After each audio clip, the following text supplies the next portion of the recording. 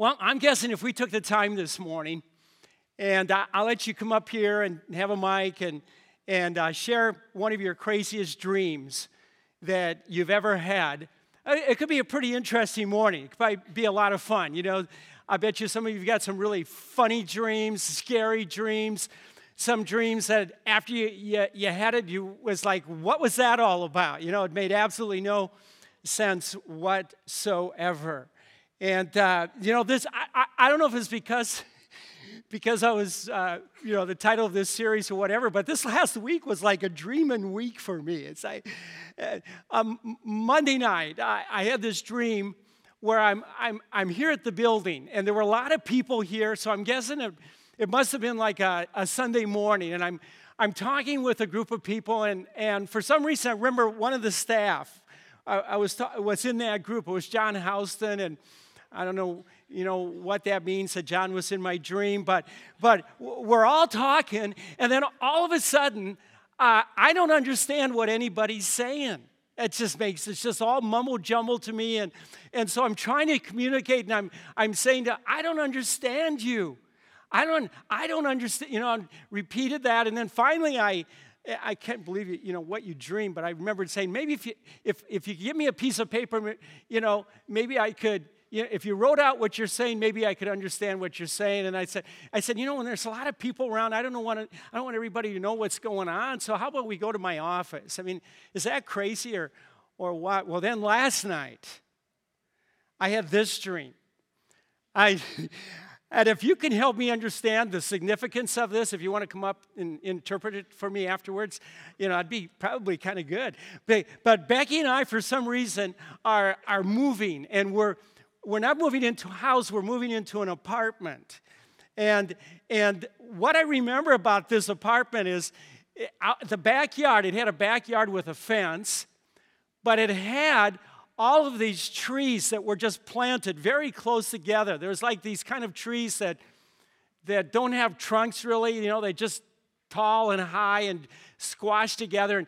And Becky said, before I even want to move into this place, all those trees have to come down because I can't see anything. It just blocks the view of everything.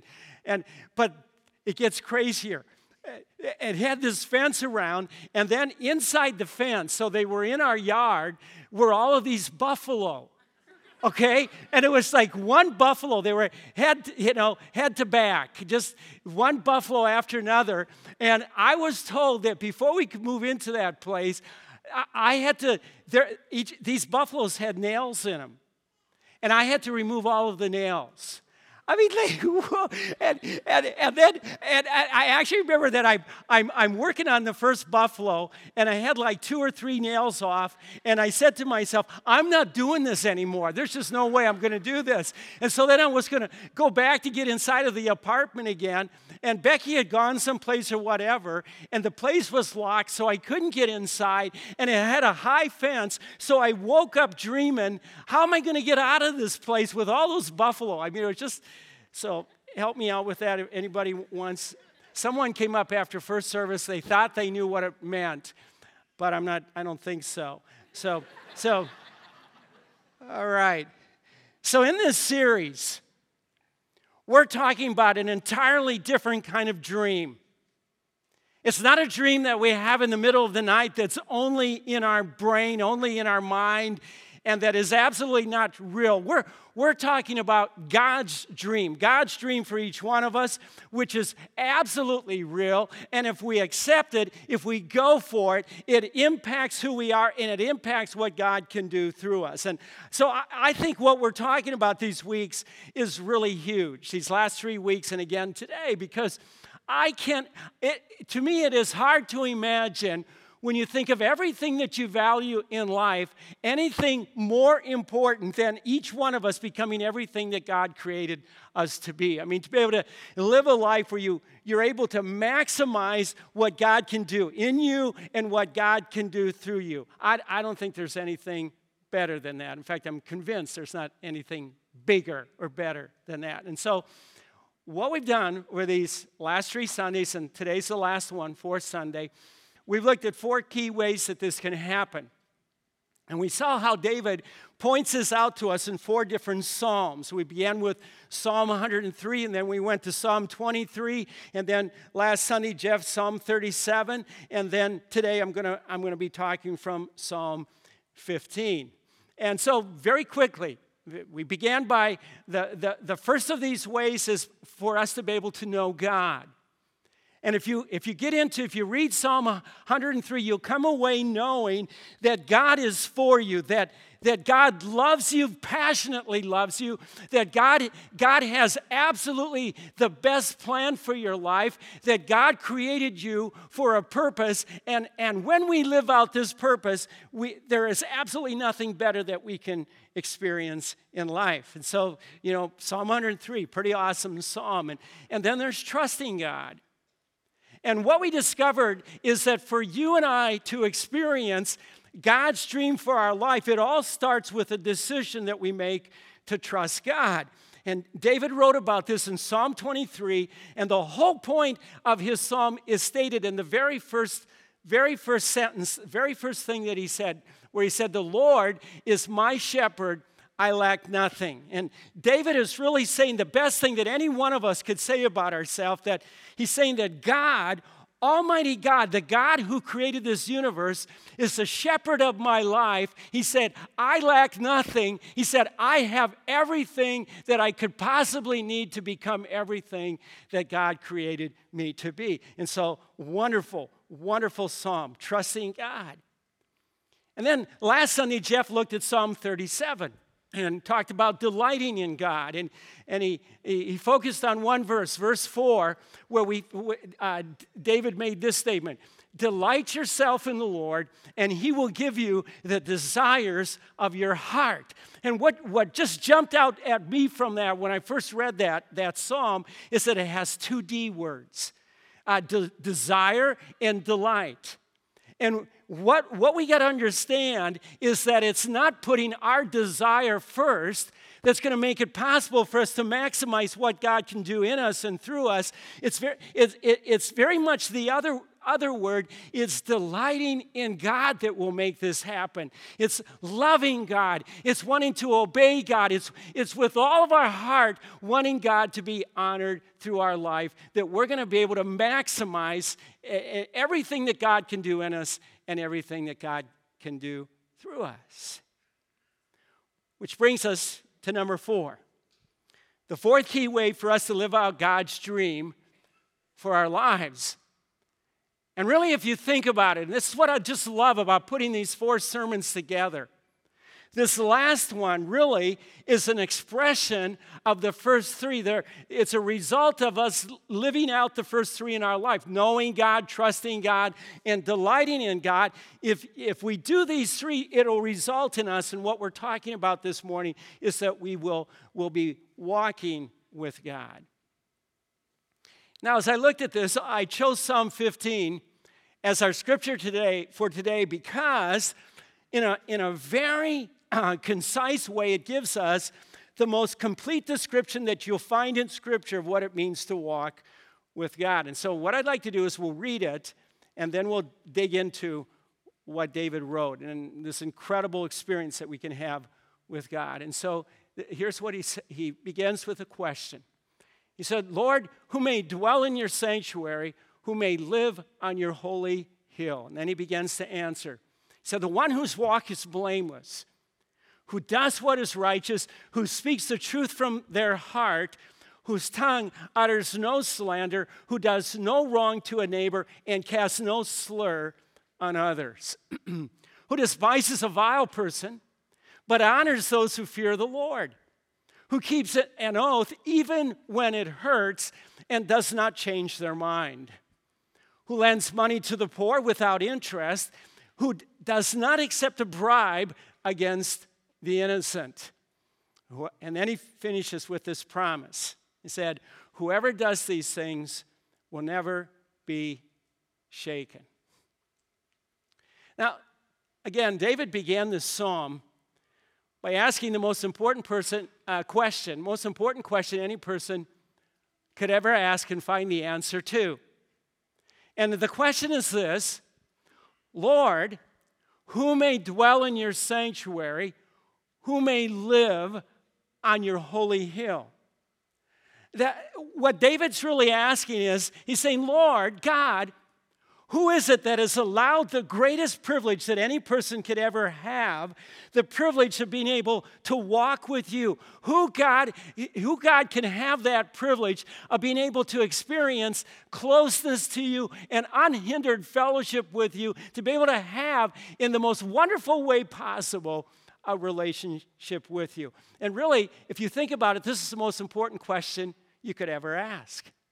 Because there isn't anything better than this kind of a love relationship with God. Nothing surpasses unhindered fellowship with the God who created us. I mean, really, think about the greatest dream you could possibly have for your life, and there's, hands down, there's nothing greater than this. For in this relationship, there is peace, and there is fulfillment, and there is security, and there's joy.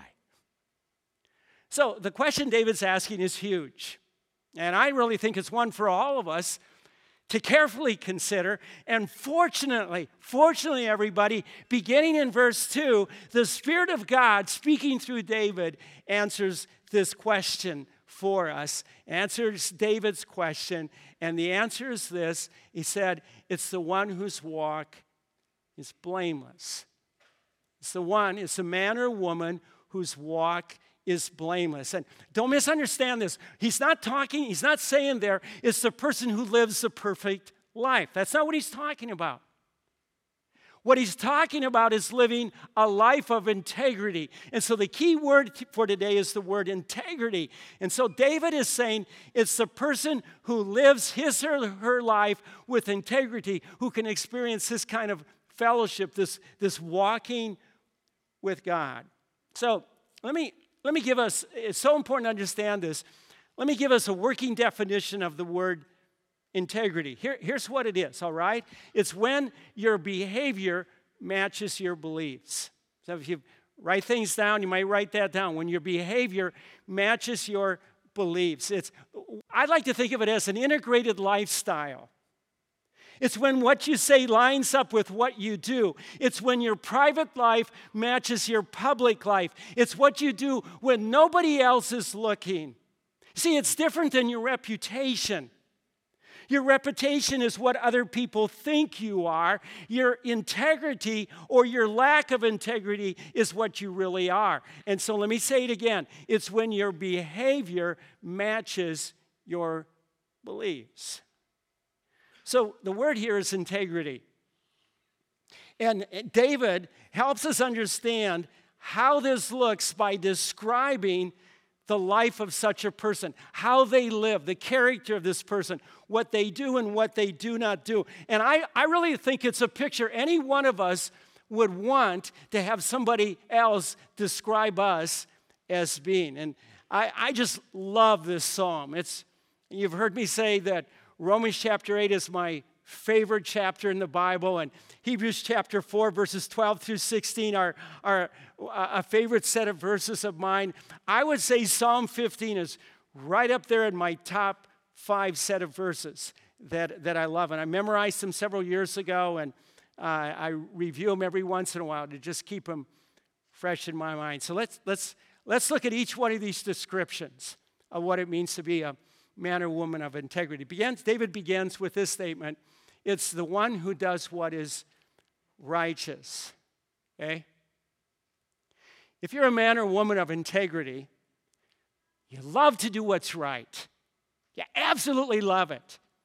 You want to understand from Scripture the right path for your life, and once you understand it, then everything in you wants to stay on that path. You want to walk on that path. You're not looking for ways to compromise. You don't excuse or rationalize sinful attitudes or behavior in your life. You're not content with good intentions. You expect yourself to act on what you know is right. You read God's word with an open heart, and when the Spirit of God convicts you of sin in your life, you don't just ignore that, but you deal with it. You confess it for the sin it is, and you turn from it. And so when you hear Christ say, which he said, let your light so shine before men that they may see your good works and give glory to your Father in heaven. When you hear something like that, everything in you with enthusiasm says, that's it. That's exactly the kind of life that I want to live. And I'll guarantee you, everybody, live this way and you'll experience unbroken, loving, joyful fellowship with God, and there's no limit to what God can do through your life.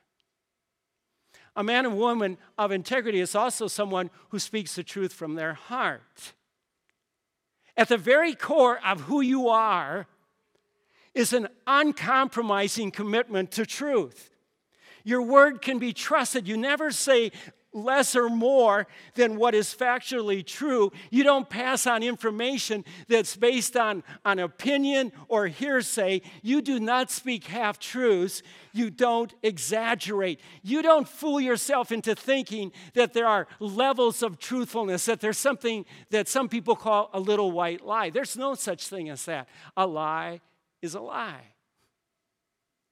Closely connected to this is David's next description of a man or woman of integrity. He said that they are someone whose tongue, there you go, utters no slander, and casts no slur on others.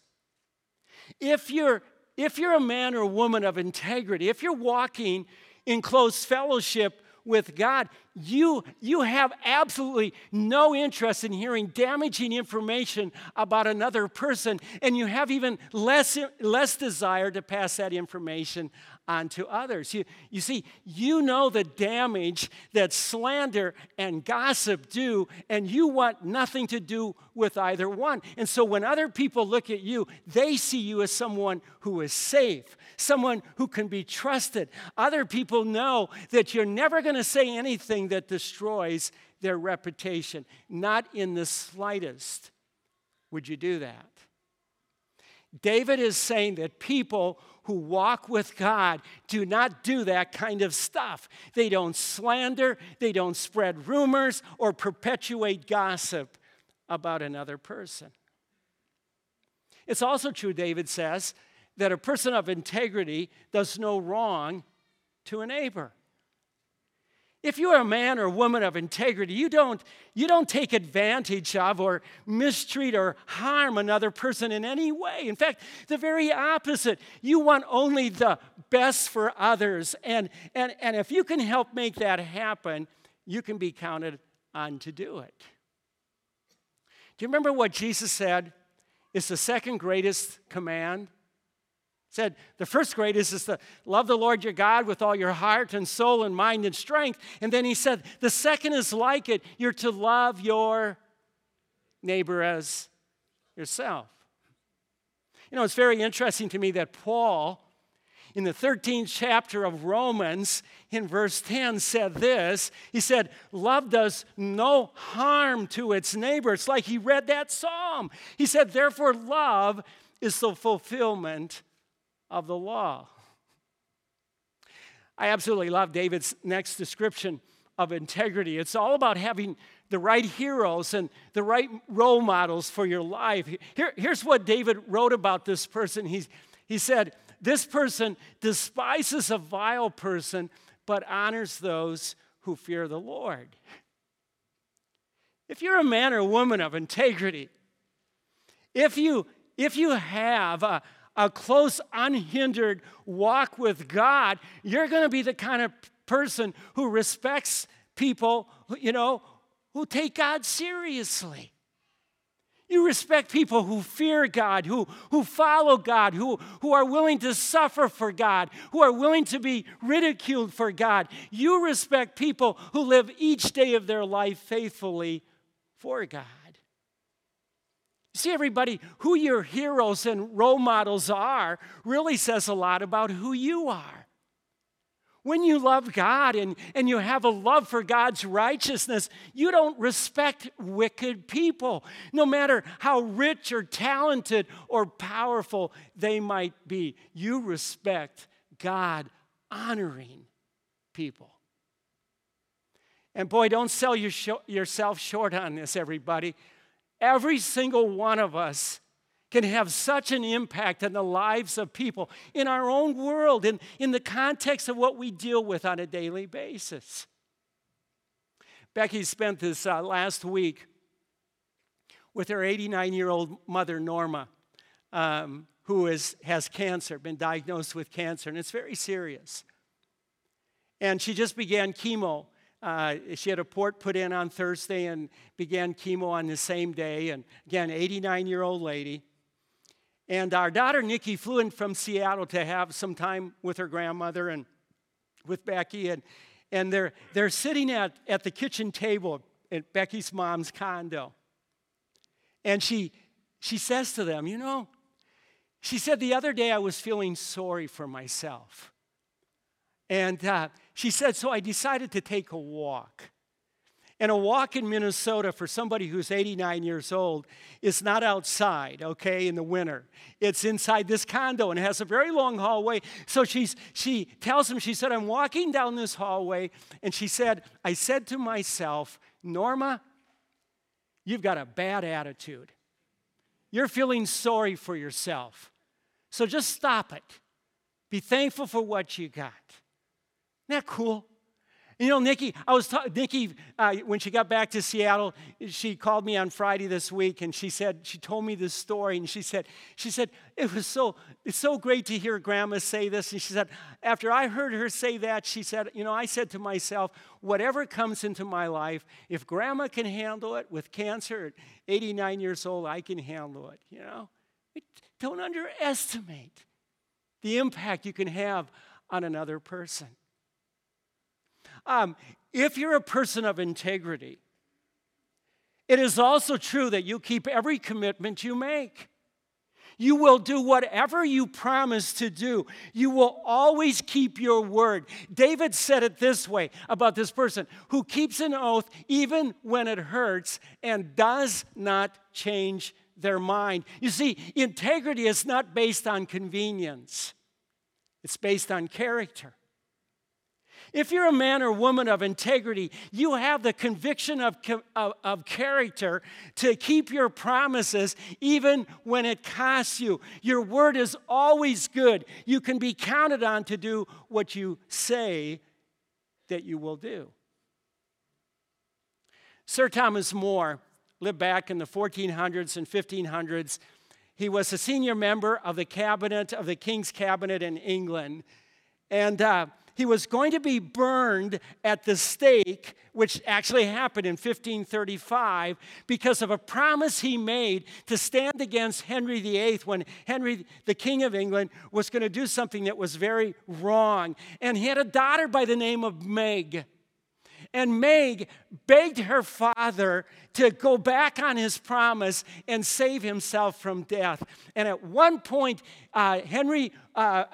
Thomas More said to his daughter, Meg, and I just love this. He said, when a man takes an oath, he is holding his own self in his hands like water. And if he opens his fingers, then he need not hope to find himself again. It's really true. If you're someone who does not keep his promise, really in a certain sense, you're nothing at all. You've lost yourself. You're really not a true person. So important to understand. The final mark of integrity that David includes involves money, and he writes it this way. He said, this is someone who lends money to the poor without interest and who does not accept a bribe against the innocent. The issue here is getting rich at the expense of someone who's defenseless. Whether you're loan sharking, taking advantage of somebody who can't get a loan, a poor person can't get a loan any other way, so you charge them an interest rate that's absolutely crazy, or you accept a bribe to testify against an innocent person. David is saying, if you're a person of integrity, this is something you would never do. That is the lowest of the low. But really, those are only two examples of someone's integrity or lack of integrity in their use of money. I'm sure you would agree with me. There are very, very many ways that we could be far less than a man or woman of integrity in our use of money, what we do. Now, David ends this psalm with the best promise you could ever hope to hear. Okay? This is what he said. He said, whoever does these things will never be shaken. Never be shaken. What he's talking about there is having a rock-solid life. Having a life that is filled with confidence and security, unhindered fellowship with God. Absolutely the best thing you could want for yourself, okay? So I thought about, well, how does that play out? What, in very practical ways, what does it mean to have a life that's not shaken by anything? And I have three things. Number one, you have a built-in guide. You have a built-in guide. You won't be guessing what to do and what not to do. There's a great statement about this in the 11th chapter of Proverbs where Solomon, he said this, the integrity of the upright guides them. Okay? The integrity of the upright guides them, but the unfaithful are destroyed by their duplicity. Number two, you have constant peace in your heart.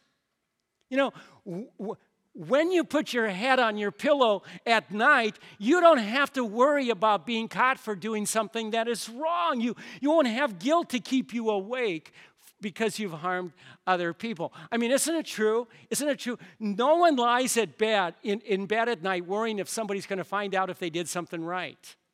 Right? You know, it's only if you did something wrong. Number three, you gain trust and respect and honor and influence. People will look at you as a model for their own life. They'll want to follow you. They'll want to be like you. And I got to tell you what, when you think about maximizing your life, if you're this kind of person, think of how many other lives you can impact as people want to live the kind of life you've lived. Okay, now, let's bring this home, okay? Let's bring it home. And I'd like to ask you a question, and it's a question I really want you to think about, okay? And I'm not talking about what you want to be, what you're thinking in your own mind that you want to be. My question has to do with how your actions, how you live your life right now would answer this question. So here's the question, okay? What is your integrity worth? What is your integrity worth to you? What do your actions say that your integrity is worth? What do your actions say that your integrity is worth? Let me give you some examples, okay? Let's say that you lie on your resume to get a better job. What is your integrity worth? It's worth whatever that job pays. Or it might even be smaller than this, okay? It might be that you embezzled a ream of paper from work to use in your home printer for your own personal use. Then your integrity is worth, what it's worth to you is whatever the cost of a ream of paper is, which, by the way, is about $5, okay? So that'd be all your integrity is worth, $5. Or it might be that you falsified an expense report at work. You made a personal expense look like a business expense, and then what it's worth to you, that's all it's worth. That's all your integrity is worth. Maybe you exaggerate with your friends to impress other people. You say more about yourself than's really true. Then that's what your integrity is worth to you. Or maybe you're a student and you really want to get good grades, and so you cheat on an exam or you cheat on a paper, then that's what your integrity is worth to you. So what is your integrity worth? Not what you say that it's worth, but what your life, how you live, says it's worth. Huge, huge question to to ask and answer yourself, because how you answer it makes all the difference in your relationship with God. It makes all the difference on the impact it has on your own life and the impact that you can have on the lives of other people. There's a great statement about integrity that I think is really quite sobering, actually. And it goes like this: if you have integrity, that's really all that matters. And if you don't have integrity, that's really all that matters. Let me say it again. If you have integrity, that's really all that matters. See, that's all that would need to be said about you. But if you don't have integrity, same thing, that's really all that matters, because not anything else could be said that would really mean anything. See? It's huge. So here's another question, all right? I want to finish with this. What do you do when you realize that you don't have integrity? That you're lacking some aspects of integrity in your life? It might be that you're here today and this is all new for you. And what you've heard from Psalm 15 has helped you understand how much you need God's forgiveness. And the good news that I have for you this morning is that you can receive God's forgiveness today before you even leave this place. And this can happen if you put your trust in Jesus Christ, who lived a perfect life, including perfect integrity. And when he died on a Roman cross, he took all of God's judgment for your sin and my sin, my lack of integrity and your lack of integrity, took all of that on himself. So you trust in Jesus Christ today, you can have God's forgiveness. Or it might be that what David wrote in Psalm 15, what we've talked about this morning, this is not new information for you. You've read Psalm 15 a lot of times. You know that. You know that psalm. You've heard all of this before, but you have really never lived it. Never really lived it.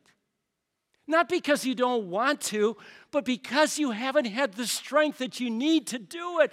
And so what I would say to you this morning is that, there's a good chance you've been trying to do this all on your own. And what you need to know is that you can do it through Jesus Christ. You can do it through the power of the Holy Spirit living in you. In fact, here's what David said about this in the very next psalm. He said, I keep my eyes always on the Lord. With him at my right hand, I will not be shaken. You know what, everybody? The way you and I can keep our eyes on Jesus Christ is to get our eyes into Scripture, to get ourselves into God's Word. There's absolutely none of us have the strength to do this in our own strength, but we can do it in the strength and the wisdom that God gives us in his Word. But we got to be in that Word every day. We got to have that discipline, that habit in our life.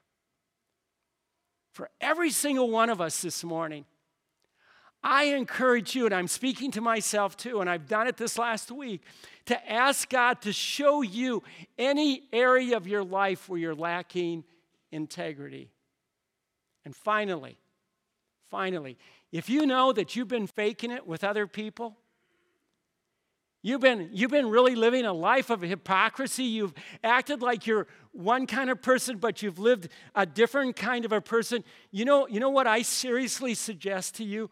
I seriously suggest that you take off the mask and you be real with those people, and you go to them, and you apologize to them for being a hypocrite, acting like you're something that you're not, and then begin to rebuild your life and be the kind of person that God would want you to be.